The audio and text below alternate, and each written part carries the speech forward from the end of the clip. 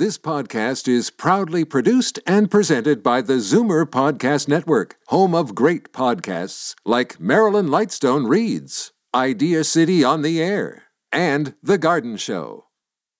You're listening to an exclusive podcast of Fight Back on Zoomer Radio, heard weekdays from noon to 1. You're listening to an exclusive podcast of Fight Back on Zoomer Radio, heard weekdays from noon to 1. Fight Back with Libby Znaimer on Zoomer Radio. Welcome back. Well, the long-awaited Liberal marijuana legislation has finally been introduced in Parliament just at this hour, and it sets in motion a host of sweeping policy changes for public safety and health across Canada. Now, the bill is sure to come under heavy scrutiny in the coming weeks and months. It has details like the age at which it can be sold, as well as a bunch of other measures. They want to increase penalties for impairment, and the federal plan also has efforts to promote drug education as part of the Liberal pledge to make the drug less accessible to youth. Once this is passed, Canada will be the first member of the G7 to legalize marijuana for recreational use across the country. I'm sure our listeners have some thoughts on whether or not that is a good thing. This new law should take effect by Canada Day of next year in 2018. Will there be legal hiccups along the way? We want to hear from you. The numbers to call, 416-360-0740, toll-free 1-866-740-4740. Right now, let's go to industry expert Ivan Ross Rana. Hello. Hi, Libby. How are you? I'm good, thank you. Okay. Thanks for having me today. Pardon? Well, thank you. Have you had a chance to take a bit of a look? I mean, it's really just been introduced as we speak. No, unfortunately, I'm like you, eagerly anticipating it, but I haven't been able to see it yet. But I think we have a good idea as to what's in it, though. And what do you make of what is in it? Well, I mean, I think it's a very good bill in the sense of it's a good day for Canada overall because we've been waiting for legalization for a long time, and at the very least now we have something to react to. And there's a very good implementation schedule along the lines of we have a year to react. And there'll be a lot of consultation, which I think is really great because then all of Canadians can input into this and design the system that they want to see come to fruition. Okay. What do you see as, from what we know, as the things that are likely to be little kind of holes? Well, I think, the major hole that a lot of people have been talking about is understanding and figuring out what this distribution regime is going to look like across the country. And so I know the provinces have begun to start to work really hard on that, but I think that's going to be the very big question. Are we still going to continue on with a mail order system?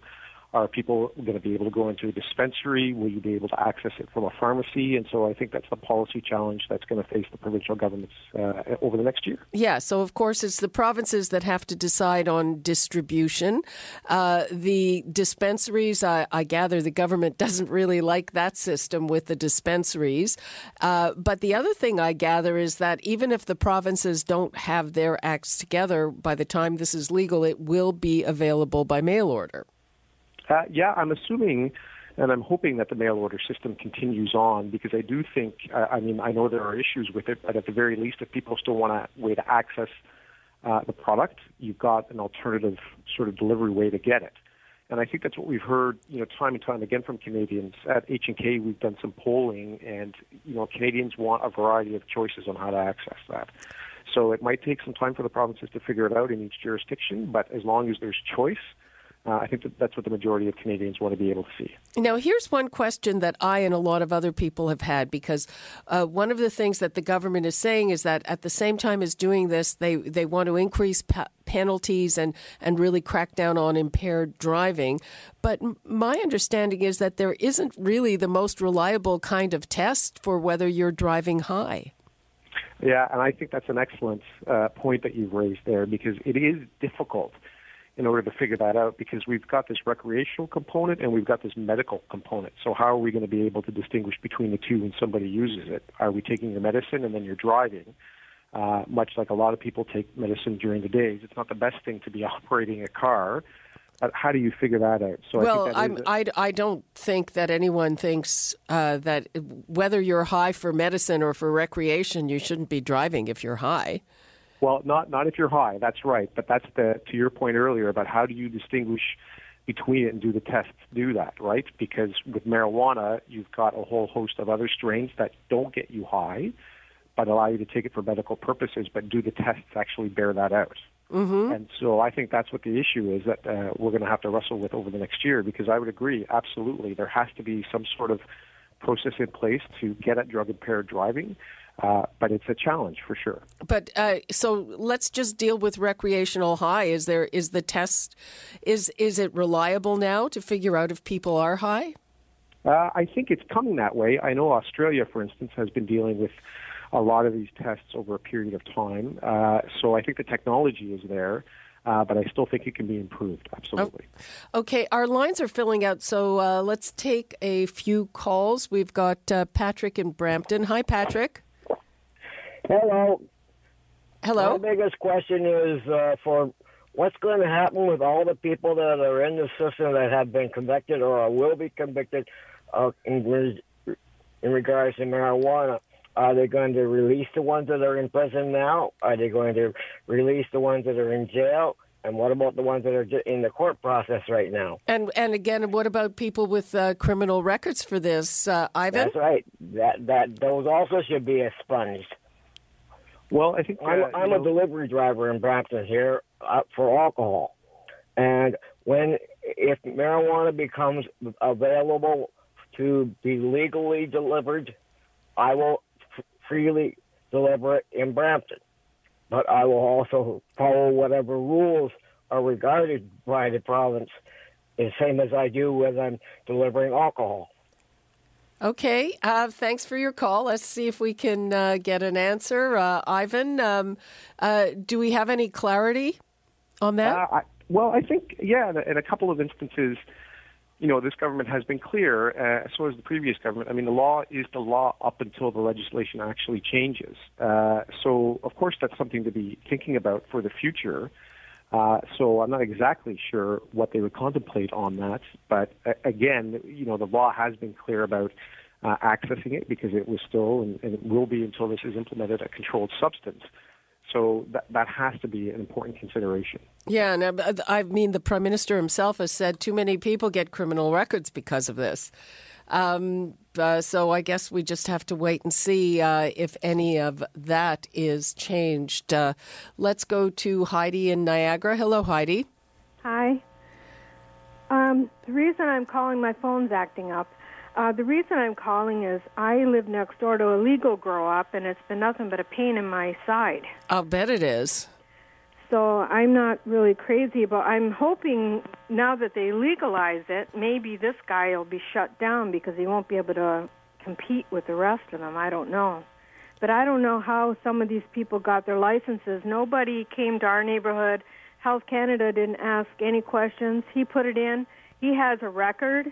Apparently, I don't know how he got the license, and he's had German Shepherd dogs all over in his property, and I got to listen to them barking. And I live kind of in the country in the city, but it's, I would like to put my house up for sale eventually. Who's going to want to have a house next door to that? It sounds like a big problem, and all of those things. I mean, when people put anything in, the neighbors should have a chance to respond to that. Heidi, I feel your pain. Thanks for your call, and hope it works out for you. Thank you. Bye-bye. Okay, we are running out of time. Let us take one more. We've got Victor in Mississauga. Hi, Victor. Hey, how you doing? Fine. How are you? Good. Listen, I got to just say this marijuana thing, you have no idea what the government's getting themselves into.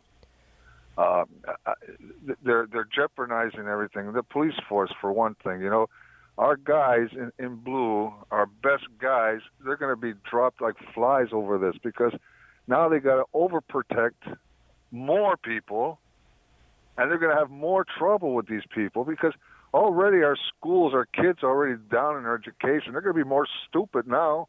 If they start taking this. I mean, the people outside of Canada are laughing at us. Well, we got to stop this. We have to stop it. I mean, I smoked back in the 70s, but Jesus, we controlled it. We were easy, but now you're letting everybody smoke. Well, making it illegal doesn't stop kids from having it, but I hear you, Victor. Thanks for your call. They're going. Hey, I'll tell you one thing. The kids are going to get it much easier now because the kid next door has it. Well, that all remains to be seen. Victor, thanks for your input. You're listening to an exclusive podcast of Fight Back on Zoomer Radio, heard weekdays from noon to 1. You're listening to an exclusive podcast of Fight Back on Zoomer Radio, heard weekdays from noon to 1. You're listening to an exclusive podcast of Fight Back on Zoomer Radio, heard weekdays from noon to 1. This podcast is proudly produced and presented by the Zoomer Podcast Network, home of great podcasts like Marilyn Lightstone Reads, Idea City on the Air, and The Garden Show.